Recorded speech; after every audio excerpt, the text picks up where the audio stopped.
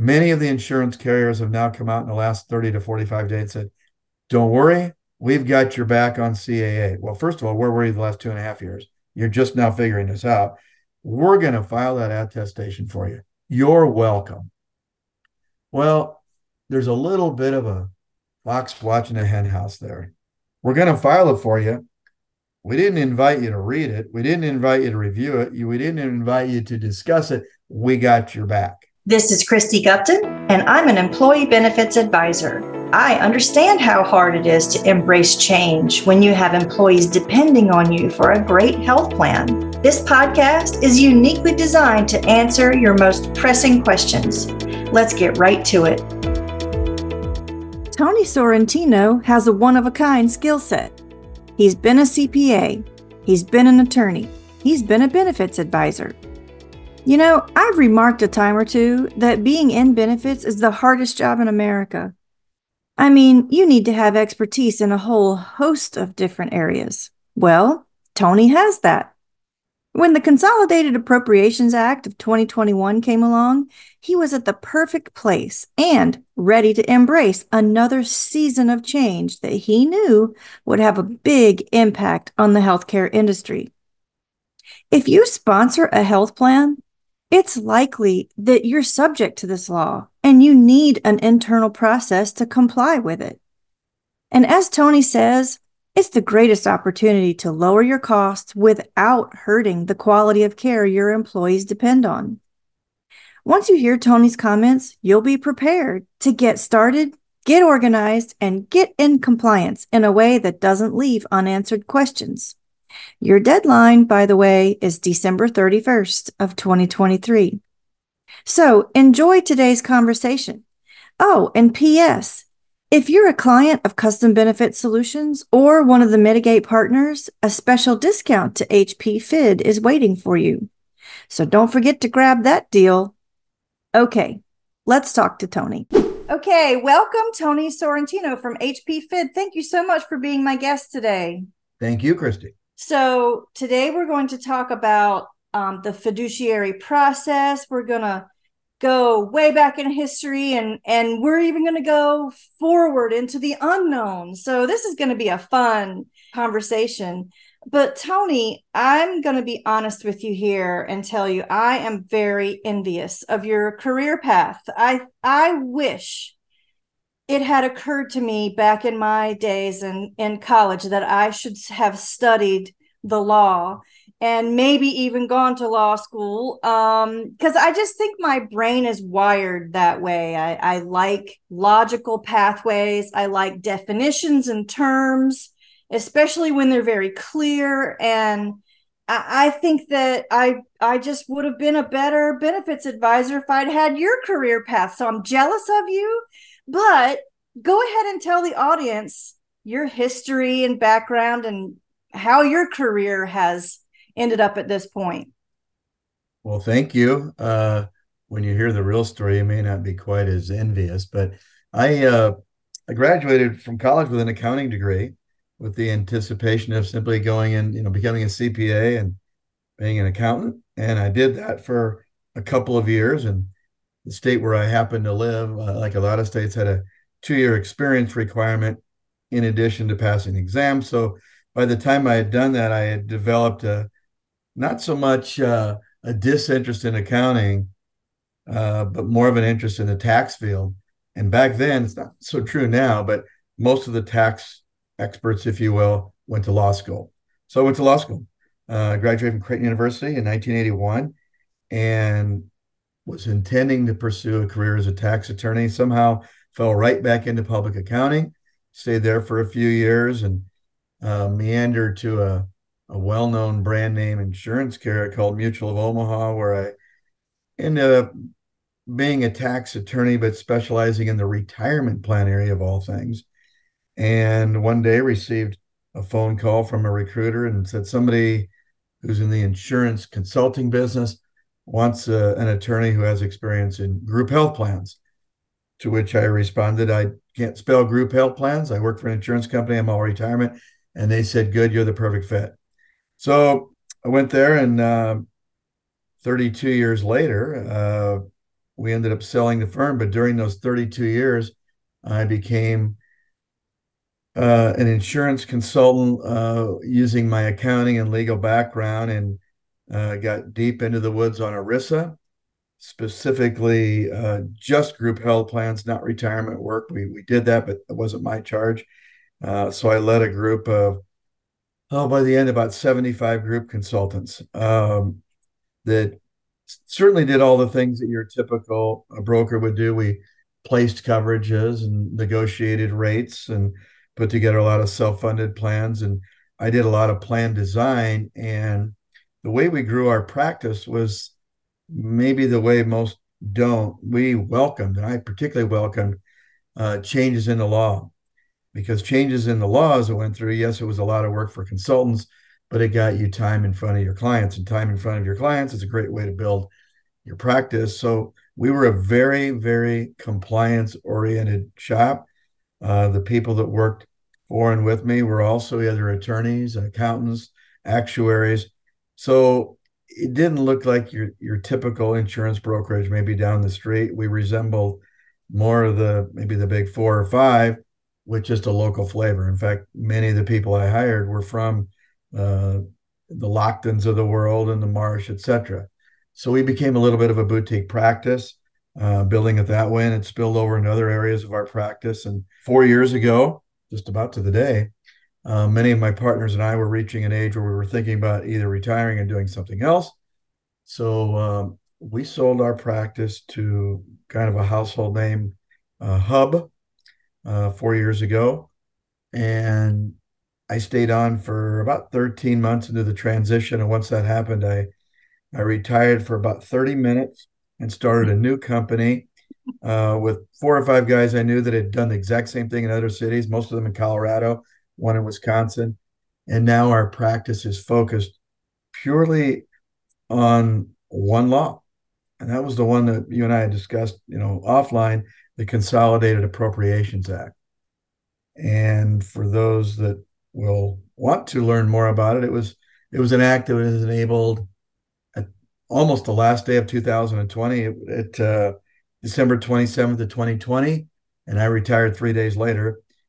And we jumped into that, and I'll stop there. We've got so many iterations to get to HP Fed, but that's how I first got involved in the fiduciary aspects. So where were you when it was passed? Did you already know it was coming, or it's kind of one of those, like, where were you when JFK was shot? What Right. was going on in your life at that time? Well, I know you probably weren't even alive when JFK was shot, but I was in fourth grade. Uh, you know, one of my now partners and I had been talking back and forth during the year of we've been 2020 during transition about, I guess the way we'd like to put it is there's a lot of bodies buried in healthcare, and we Mhm. knew they were where they were buried because we probably buried a few of them, and maybe it was time to take off, if you will, not so much the black hat, but the gray hat, and put on the white hat and see what we can do in our so-called retirement years to help improve healthcare. So we knew that a law was coming. There was a lady named Katie Talento who did most of the drafting of that. One of my partners actually knew her quite well. We weren't sure if it would see the light of day. We were in the last literally 3 weeks of the 2 weeks of the Trump administration. There were some other things happening in January of 2021 that stole all the headlines, but it was passed at the very end of that administration and really didn't get much traction, didn't get a lot of press. And what it did get when it got press was about the part of the bill that deals with transparency, because people had talked about that a long time. Oh, it'd be nice to be able to, put in knee replacement and find out what the cost of that is for your local hospitals and doctors. And wouldn't that be cool? Because we could shop for healthcare like we do for groceries. And that part of the bill, which was 1,000 of the 1,100 pages, got a lot of press eventually, mostly because it was putting the burden on hospitals and doctors and clinics to do this. And they'd never done that. And I will tell you, some of them still have it. But it got the train moving. And so our idea was, well, let's see if we can make an opportunity out of this opportunity, make something happen, because we know that eventually, when this information gets out there publicly, plan sponsors are going to have to do something with that information. And with great opportunity comes great responsibility, and the plans are going to be responsible for this. And here we are. Today's we're about 45 days or so from the very first big compliance day for plan sponsors, and that's the attestation that we'll get into that, but gag clauses be removed. So we've spent the better part of the last 18 months taking our message out there, and that message, as former consultants and brokers, we thought the best place to take that message might be the broker consultants. And in some cases we've been right, in a lot of cases we've been wrong. So it's a great message. It's full of opportunity, but it's not necessarily well known yet. I agree. When that law was first passed, I thought, wow, there was literally no discussion about this in any sort of news. It was like the sleeper law. So, like, kudos to everyone who had fingerprints on this part of the CAA, because they kept it like state secrets until it until it surprised everybody. Because good and well, if any of the corporate overlords in healthcare had gotten wind of this, they would have crushed it early on. But I don't know who is the director of strategy around how this thing was rolled out, but they are a genius. Yeah, it's kind of interesting in that it did come out of nowhere, even for benefit consultants, and a lot of them still don't know a lot about it. And in my opinion, and I've been in tax since 1976, just 2 years after ERISA. For health plan sponsors, it's the greatest opportunity of my lifetime and their lifetime to actually be able to get their costs, analyze those costs, benchmark those costs, and do what they actually legally now have to do for their plan participants. And it's an opportunity that I don't want to waste. And I'll say this sort of cryptically: there will be insurance carriers, all the middlemen. There's so many parties involved in healthcare. They'll find a way to put more fat back in the healthcare premium. They'll continue to go up. But right now, you're right. This caught them with their pants down a little bit. And I love the reaction over the last 12 months of sometimes we'll call BUCA, Blue Cross United Healthcare, Cigna, Aetna, Humana, but there's a lot of carriers, and a lot of them are great carriers. But the data that they have belongs to the plan sponsor. So we've got this enabling legislation to get it, and we're having trouble getting it. There's some interesting games being played. And once we get it, it's kind of hard to know what to do with it. And that's our job. If I looked at the Consolidated Appropriations Act and in one sentence said, what does it require? It requires the plan sponsor to have a process. You have to have a process. That process is to pay your fiduciary duty to your plan sponsors. And that process it's not easy. It's brand new. It's a teachable moment for consultants if they embrace that. But boy, they need to take advantage of it, and they need to take advantage of it now before it's closed.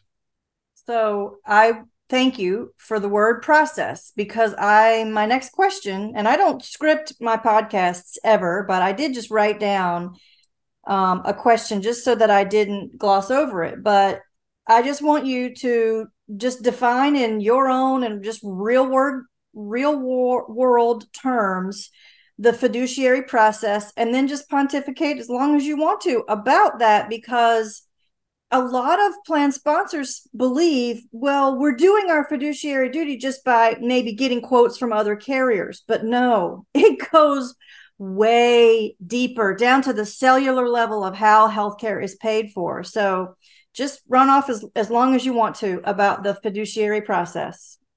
Well, thank you. Quite often, well, it seems like every day I'm on either a podcast or something determining, where we want to be on this. But oftentimes I'll get a question, and thank you for not doing it that way. hey, in 10 words or less, tell us about the Consolidated Appropriations Act. That's not easy, but what I have done is, I guess I could say I've developed an elevator speech. And I'll give you the elevator and maybe put a little meat on the bones. But if I had to capsulize it, it would be this: health plan sponsors must use their best, and then I'll count it off 5 things. Health plan sponsors must use their best effort towards accountability by performing benchmarking and following up with documentation in order to complete their attestation. So, effort, accountability, benchmarking, documentation, attestation. What does that mean?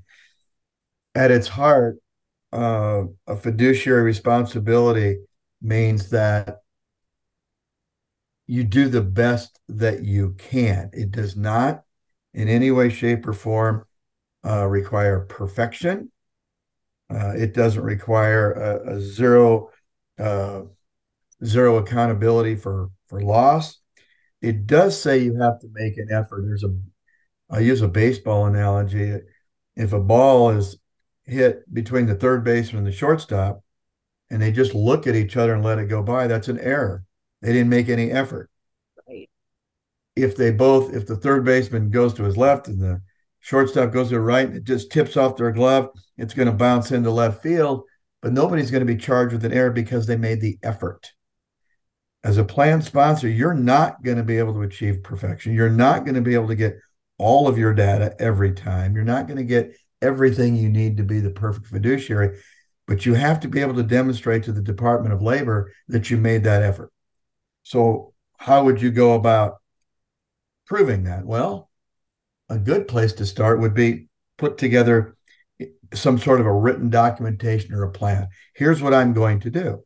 I'm going to send out letters. And HP Fit, this is not a commercial for HP Fit. We've designed template letters that you can use to send to your claims payer, whether that's Blue Cross or a TPA, saying, according to Section 201 of the CAA, it's our job to rid our plans of any clause, gag clause, that denies us access to our information. So right now, either A, send us a copy of that agreement if we don't already have it, so that we can review it. And if we find that there are gag clauses in it, and there are every single time, don't let anybody, including the carrier, tell you they're not, because there are. That They is will right. tell you there's not. Then what are you going to do to remove them? Are you going to send me a brand new agreement? Are you going to amend the agreement that I have? Or be honest with me. If you're not going to remove them, then tell me so. And then I'll deal with that, because first and foremost, the Consolidated Appropriations Act is an employer law. It's much like COBRA. It's an employer law. You can delegate the responsibility. You can never delegate the liability. So this is on you, employer. So you might start that effort by contacting each of those parties. You would send a similar letter to your PBM, your pharmacy benefit manager, requesting your pharmaceutical data. You might send a letter to, depending on how you're funded, regarding mental health parity information. Because while you don't have to report mental health parity information, you do have to do an analysis and have it on the ready in the event that you are audited or it's reviewed by the Department of Labor. And finally, at some point, you're going to have to do an attestation. And we'll talk about that in a minute. So the first effort is to gather your information. And even before that, you might put together a team internally to do that. It's hard to do by yourself. You need people who are familiar with all the players in your plan. You need people who've been at least generally trained in CAA. That's sort of where HP Fit gets started. We do the training, we make you aware, we give you the tools, the templates to go out and retrieve this data. The reason you do that is because there is a standard of care. It's not much different if you were in law school and I teach this course, I would tell you there's a standard of care. A standard of care deals with what degree of negligence. You don't want to be negligent at all, but you certainly don't want to be grossly negligent by not doing anything and not putting in the effort. So that effort will lead towards some level, some standard of care, some accountability for doing what you, the plan sponsor, owe to those plan participants. Even even more difficult is if you're able to get that information. And remember, even if you don't get it, you have to be able to prove that you tried. Mm-hmm. What do you do with it? Right. Uh, Hopefully, your benefit consultant can help you on that. Some can, some can't. If you're an itty bitty plan, you're a 10 life group, you're still subject to Consolidated Appropriations Act. The data you get may or may not even be your own. You might be in a pool. You might be given information in the aggregate. It may not, in your case, be a tool for you to save dollars on your health plan because maybe all that data isn't yours. But to the extent it is your data, you have the responsibility to benchmark that data, but just a fancy word to compare it. If you're self-funded, you could go out and compare your data to what that would cost in other networks. There might be several networks where you live that you could rent, or if you're using Blue Cross, they have their network, Cigna has theirs. So do a comparison to see not only can you save money, but judge it on the quality of care. So there's a benchmarking process. So you perform that benchmarking. And once you do that, you follow it up by documenting, well, here's what we have, and here's what it costs. But over here, I have this and this and this that it has a different cost. And nothing in CAA says you have to go to the lowest cost network. It does not say that. It says you have to be accountable by doing the benchmarking. It doesn't say you have to move. But if there is a vast difference and you don't do it, it does call into question whether or not you're performing your fiduciary duty. So do a comparison. And even though somewhere else might be cheaper, maybe the demographics don't work out for your group. And everybody has to travel 67 miles to get, a diagnosis and a first opinion at a primary care level that we don't have locally. Well, that may not be reasonable. So there is built in there reasonableness. You don't have to do something that's not reasonable, but you don't know until you look. So that's the benchmarking part of it. And then when you document that, here's what I did, and here's why I made the choices that I did. And finally, and it's a little bit unrelated to costs and carriers, but there is an attestation process that everybody has to complete. I'll spend a minute here.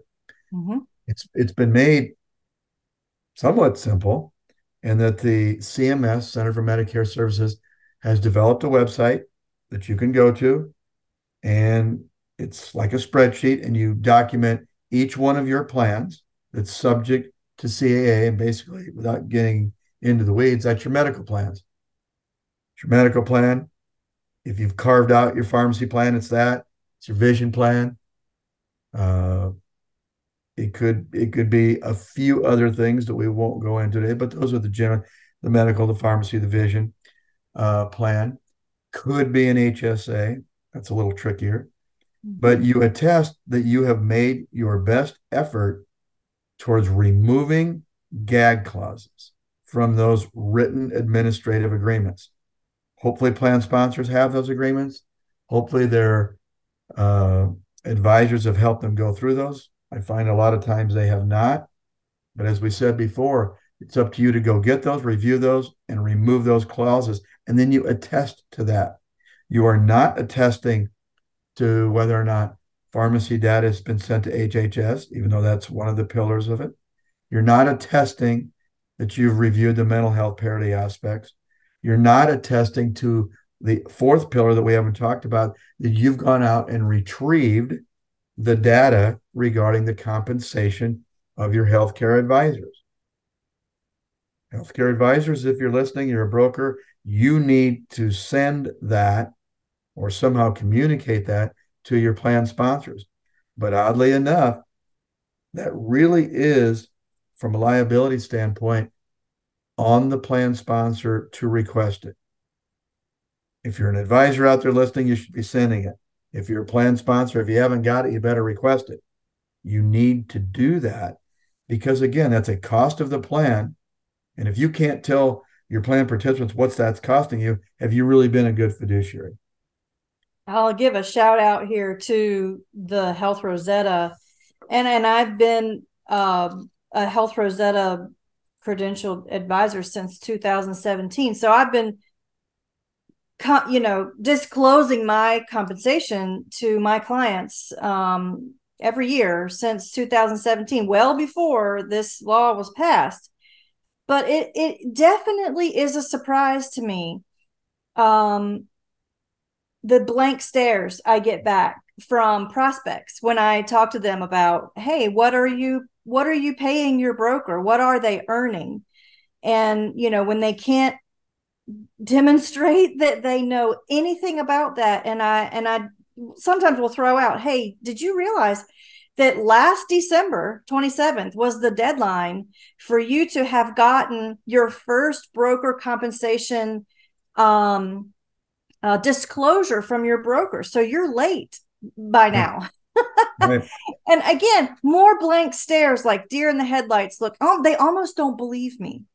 And so it's just really something else how the entire industry has sort of cast this aside. And I'm guessing it's sort of like the way 401k plans went through their whole fiduciary transition, I guess, after the whole Enron explosion, Right. right? It was sort of that caught everybody with their pants down, and lawsuits from plan sponsors suing lawsuits from the members of 401k plans suing the plan sponsors over all kinds of monkey business that was happening in retirement plans.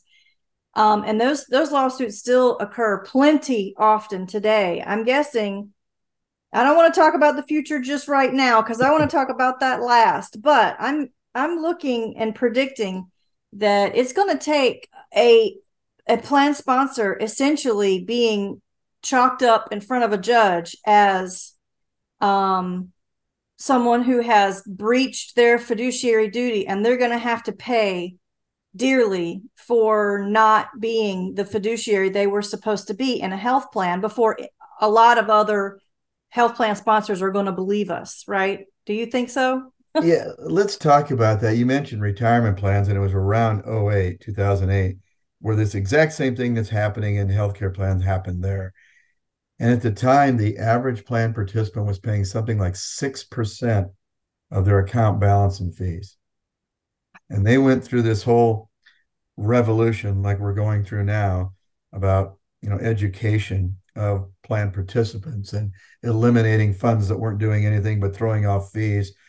And that average plan management fee now is something like 0.5%.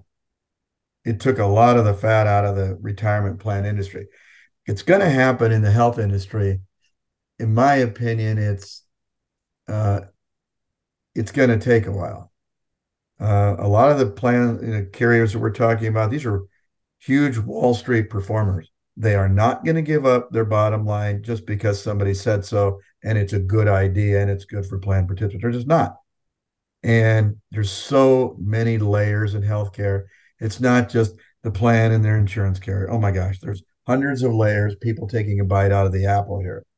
So it's gonna take a while. And I didn't mention that, frankly, by 45 days from now, if plan sponsors haven't done their attestation, they haven't put together a fiduciary process, there's two ways it could cost, or there's three ways it could cost them. Number one, the plan sponsor is subject to penalties. Mm. And those penalties for non compliance with CAA is $100 per day per employee, no limit. So if you're a group of 1,000, it's $100,000 a day Oh my goodness. times a You whole lot of days. I didn't ever think about it that way. I mean, yeah, maybe in the back of my mind, I knew there was some penalties, but I just didn't even think about it that way. So, Yeah. yeah, not only are they subject to being sued by their plan members, they're also subject to penalties levied on them by the responsible department. I guess DOL is going to DOL. levy these penalties. So you've got that, which you think would probably get some off of dead center. It hasn't so much. But the second level is what you mentioned, the potential for plan participant lawsuits. I can tell you, I won't use any names, but if you were to go on LinkedIn and do a little search, maybe about law firms who are all over this. Some of them, the same law firms that did very well in 2008 pursuing plan sponsors for retirement plans, they are literally naming names. If you are an employee of this company or that company, you should contact us about your healthcare plan. I know this because some of these law firms have contacted me and say, hey, we're kind of on the same team here. Well, actually, we're not. You're suing the plan sponsors. I'm trying to help the plan sponsors, but they're right in doing what they are because there are a lot of plan participants who are not receiving the best treatment. So, what would a law firm have to do to make a case against a plan sponsor? A long time ago, when I was in law school, there was this thing called a tort. A tort is basically an act of negligence. And to build a case, these law firms need to prove a couple things. They need to prove that who's ever bringing the lawsuit has standing. Mm-hmm. And if I'm a plan participant in a health plan, I automatically have standing. They need to prove that there was some act of negligence on the part of the plan. Well, that act of negligence is I don't want to see the CAA. I know about it. I'm not going to pay attention to it. And ignorance is bliss. Well, it turns out as it's not. So they have this cause of action and they have to prove that they were somehow injured by that cause of negligence.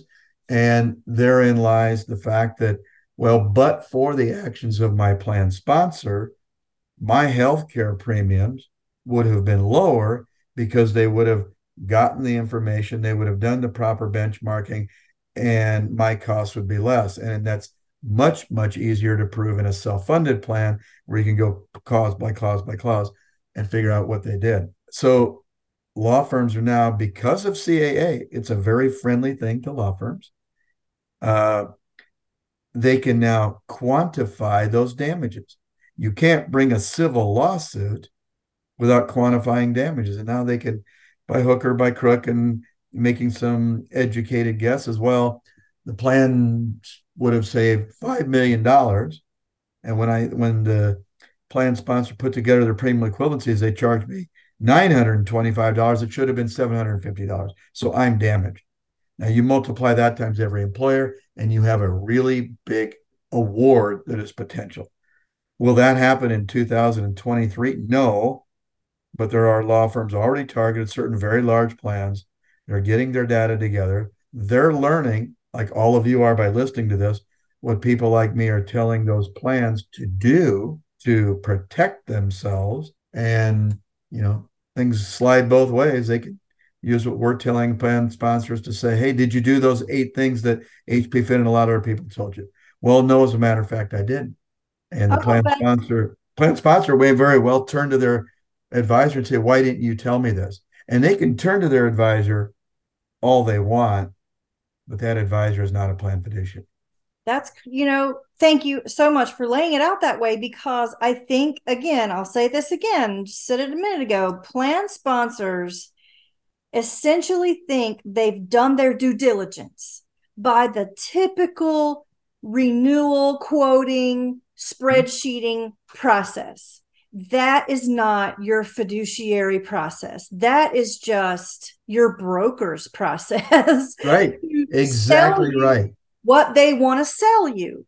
I just, there's so much misunderstanding by plan sponsors of what their duty actually is. I want to give another shout out to a guy named Don Trone, who I met at a Health Rosetta Summit the summer before this past one. And he runs a program called Center for Board Certified Fiduciaries through Wake Forest University. And I took half of his program. So I have some knowledge and a little designation called Global Financial Steward. If I finish the next half, I think I'll have a different designation called Board Certified Fiduciary. And trust me, I want it because I love, like I said early on, I love this framework, because when you stay within the framework and you do your true due diligence, not just your broker's quoting and spreadsheeting process. When you dig deeper and you really do your due diligence, that's when you have performed your fiduciary duty to the best of your ability. And I really applaud HP Fid for creating a tool that helps fiduciaries do their real due diligence, not just some other broker's dog and pony show. You just said something that, with your permission, I'm going to steal that line. It's a Permission great line. granted.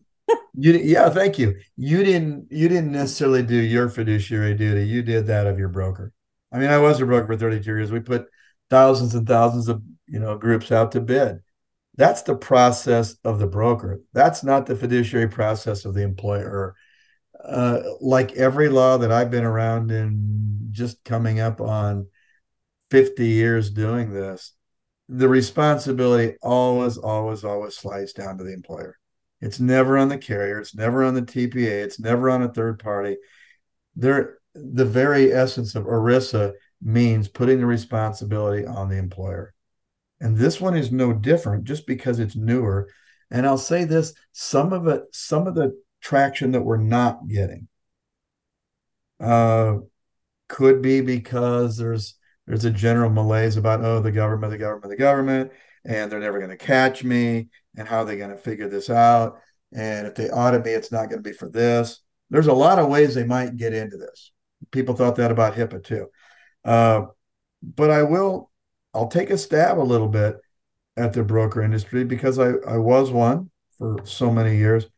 The broker community needs to wake up too. You're being painted, and sometimes unfairly, with a tainted brush, and that you're not jumping on this because you have a conflict of interest.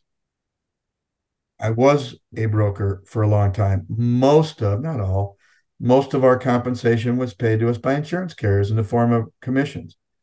As time evolved, we probably got much more fee driven over the years than we did initially. And I'm sure my old practice now is probably almost all fee driven, but everybody knows, and it's not this secret that people think it is, that there are incentives paid to brokers.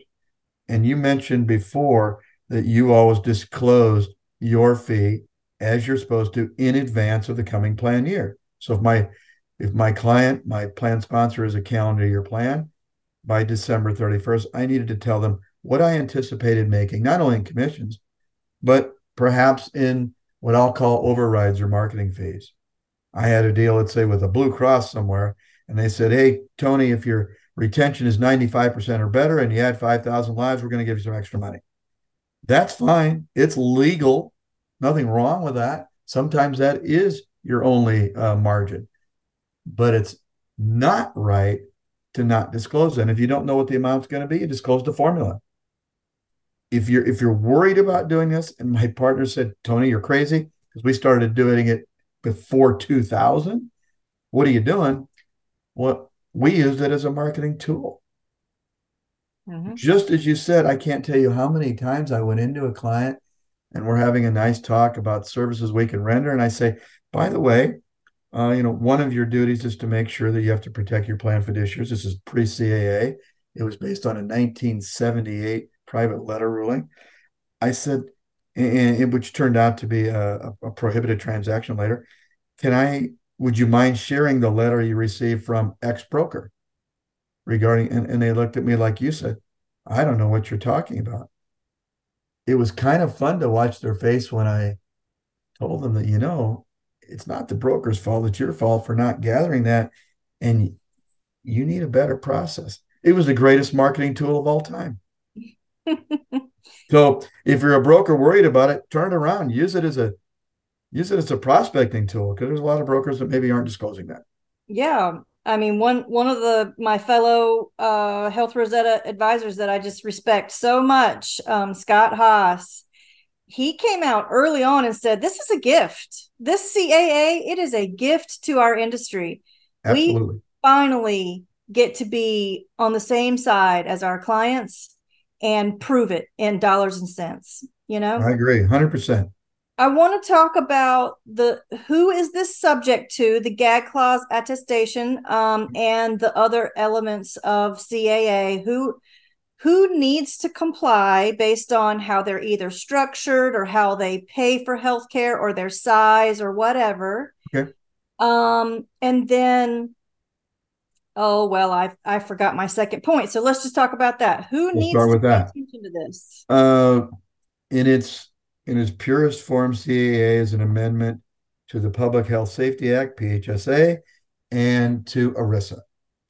So if you're in an ERISA group, and I'll stop there, a lot of plans don't know if they're an ERISA group. If you are a private sector plan, i.e., not government, not quasi-governmental unit, you're subject to ERISA if you have 2 lives or more covered. It does not have anything to do with funding methodology. So a 2 life group for a local grocery store and the plan for Google are both subject to the same set of laws from ERISA. Doesn't matter if one's 2 million in two, doesn't matter if one's self-funded, the other's fully insured, subject to ERISA. There always have been for a long time, exceptions to ERISA. I mentioned governmental units, quasi-governmental units. There's an exemption for church plans. And while we won't go deep into those, don't be surprised. And I say sort of tongue in cheek, get with your broker on this, but your broker may have to get with your law firm or accounting firm or something. Sometimes just because you're a governmental unit, say you're a city or a school district, you may be subject to ERISA through other channels. Number one, you may live in a state, and I don't know the laws of any other state than the one I live in. Your state may have a law that very strongly resembles CAA in that it says to your governmental state agencies and school districts, you too have a right, have an obligation to have a fiduciary responsibility to your plan participants. Whether it's the state of Nebraska, the city of Omaha, where I happen to live, you need to look into the state law, and it frankly may have been around way before CAA, that says you have to do some of these things very similarly. Another way you might get caught up in being responsible for this, if you're otherwise exempt, is look at your plan document. If you make reference after reference to ERISA, you are an ERISA plan. If you use COBRA or mental health parity or Women's and Newborns Protection Act, if you subject your employees to all of that, well, then you're subjecting them to the CAA too. So it's more of a ad hoc sort of thing. You ended up being subject to ERISA, even though you started off not doing that. And many times that plan document, what somebody did is they tore a page out of a fully insured group. They stuck your name on it and said, here, you're self-funded, and didn't do a sweep of a lot of the ERISA provisions. You might look into that document again and see if there is an ERISA section that wasn't removed. It says, here are your ERISA rights. Well, if I have ERISA rights, I'm subject to ERISA. So be very careful in saying, oh, that doesn't apply to me. Get with somebody who can tell you for sure. So generally speaking, we're looking at 95% or better of plans are going to be subject to this. And I say that's a good thing. Yeah, I was just going to say, government and quasi-government plans, let's face it, they are funded with taxpayer dollars. Even though they may technically be excluded from ERISA, they should act as even higher brand of fiduciaries than your typical corporate structure, because they're dealing with taxpayer funds. Bingo. It bothers me so much to see, say, a county government, and they just wear this badge of honor like, oh, I'm not subject to ERISA. I can ignore all this.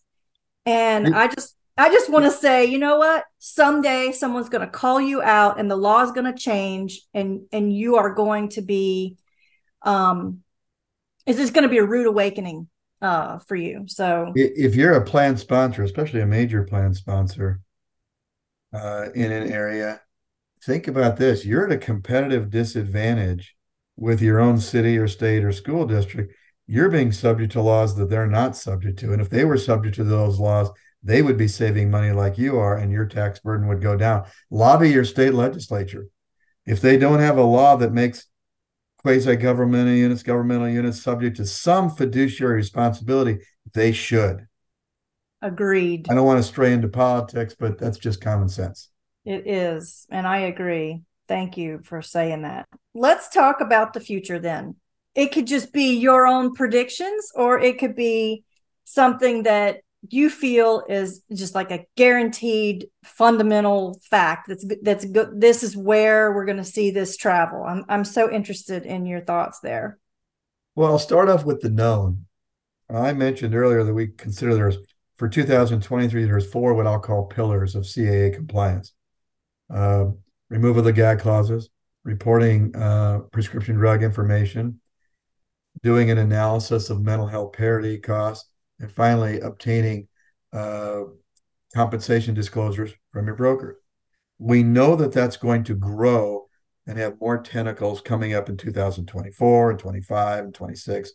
So plan sponsors, keep in mind, the process that you put in for 23, you need to put in for 23, will continue to expand in 24 and 25 and encompass more things. Things like making sure that there's no balance billing, for instance, on certain network plans, having more detailed explanation of benefits, EOBs. There's going to be more things that come up on drug reporting. So the pillars will expand. So you have to be flexible enough in your process in 24 and 25 to continue to do this. And I think the first year is always the hardest. Get together your process, and then it's improving it. So that's number one. There's a future that it's going to expand. Number two, let's talk a little bit about enforcement as we move down. I can't tell you that the Department of Labor on January 2nd, 2024 is going to have roving gangs of auditors come out and look for this. Chances are it'll be a slow process. Chances are they might fall into this through another type of audit. Your company probably files some sort of a company tax return. It could be an 1120, they call it, or 1120S. And sometimes when you get an audit of this, and I know because I was in tax for a long time, they'll look at certain line items, say, oh, insurance costs, let's see your form 5500, if you're big enough. You file a 5500? Yeah, I hope I did if I was over. So when they look into the 5500, and now maybe I'm giving the Department of Labor more credit than I should, or IRS, but you start looking at forms and you start drilling down. Oh, well, tell me about I'd like to see a copy of the documentation of your attestation. Oh, I don't know what you're talking about. And then you're having a bad day. So that's one that could come, and it will come. I know it will, but I don't know what year. Probably just as likely, and probably over that same period of 2 or 3 years, there already are being lawsuits filed. I know that, and I won't name the names, but I know some of the lawsuits that are being filed, and I know who they're being filed against. And they're searching, and it's a I don't want to use it's a fishing expedition, but they're going to file one or two or three, and they'll get thrown out. And then they'll figure out, okay, here's how and they'll save the best for last, and then they'll get a big one, and they'll get some court to not throw it out, and they'll get an opinion in a district court that is in their favor, and it'll get appealed and maybe overturned. They'll file another one. There's going to be one that's successful, and that will turn over the entire apple cart. It's just like it happened in the retirement business. All of a sudden, CAA will be front and center. And what you don't want to be is the last one to adopt. Because if and when it becomes the thing, they're going to go back to 2023 and say, okay, here's where the penalty started. And anything that can raise revenue for the United States government is going to be a hot topic. Mm-hmm. To this day, and I was involved in cafeteria plan at the very highest level for many, many years and chairing certain committees. It is the greatest mystery of all time why the government hasn't shut down pre-tax. It is hundreds and hundreds and hundreds of millions of dollars of taxes.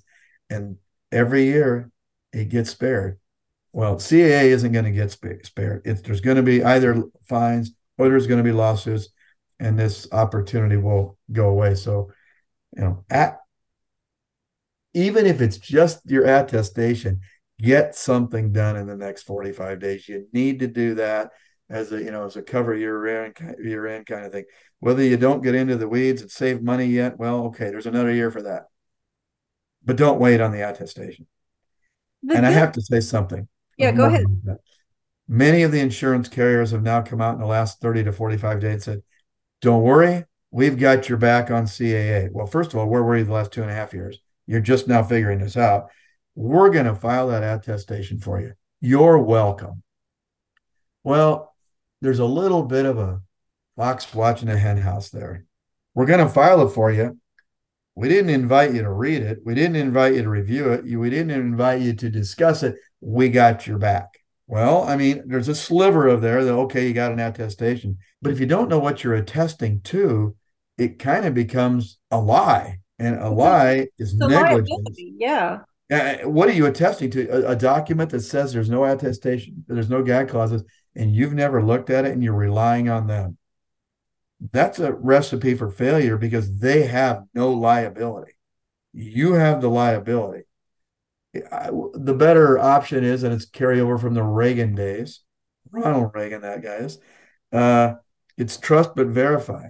Mm-hmm. Okay, go ahead and file it, but I want to see a copy of it. And I want my broker to see a copy of it. And I want to show my attorney or HP Fit or somebody. Somebody's going to go through that on my behalf, which is on behalf of my employees. Careful what you sign. I think that's so confusing right now because they think, oh gosh, with everything else on my plate, at least my carrier is doing this for me, and I can check that box. But like you said, I'm probably going to use your quote in the marketing of this podcast. You can delegate your responsibility. You can never delegate your liability. So Use it away, please do. And it's been um, true forever on all the other laws, but this one in particular. yeah. The good news is if they start their process and they use HP Fit as their toolbox to stay organized and document the process, it shouldn't take the next 45 days to get it done. They can probably decide, become a member of your service, maybe start this 1st of December and take their time even. Maybe go through the 3 phases of your tool in a week at a time, and then by the last week of the year they're ready to do their attestation. They do it, they're guided step by step by your tool, and they're done. They did it the right way, and they've got the documentation to show the process. So there's good news in this. There is, and we estimate that smaller plans, you're talking maybe 3 to 5 hours. We're not talking 3 to 5 months. And more complicated plans, maybe some more time. But if I could sum up everything, if you could just document that you made the effort, even if you failed, but if you made no effort, you're basically thumbing the nose at a law that's been around for 3 years and you said, doesn't bother me that I don't comply. I don't care about my plan participants from a standpoint of fiduciary responsibilities. That's where you're going to get in trouble. That's what lawyers who are plaintiff lawyers want to see. You thumbed your nose at it, you were negligent, and now you're going to pay. Just do something, get something done, and then build on that every year. And what you're doing then in legal terms is you're building an affirmative defense to any challenge by the DOL, by law firms. That's what you want. You need to be able to say, I made a quote unquote good faith compliance effort. This is a serious topic, but there's silver linings and good news that we ended with. So I think that when everyone finishes listening to this podcast, they should go where, Tony? Well, it'd be nice if they would like to go to hpfid.com, but if at any cost, at least talk to your broker, talk to your advisors, talk to your law firm, make sure that you become educated enough to at least do the bare minimum for a good faith compliance effort for 2023.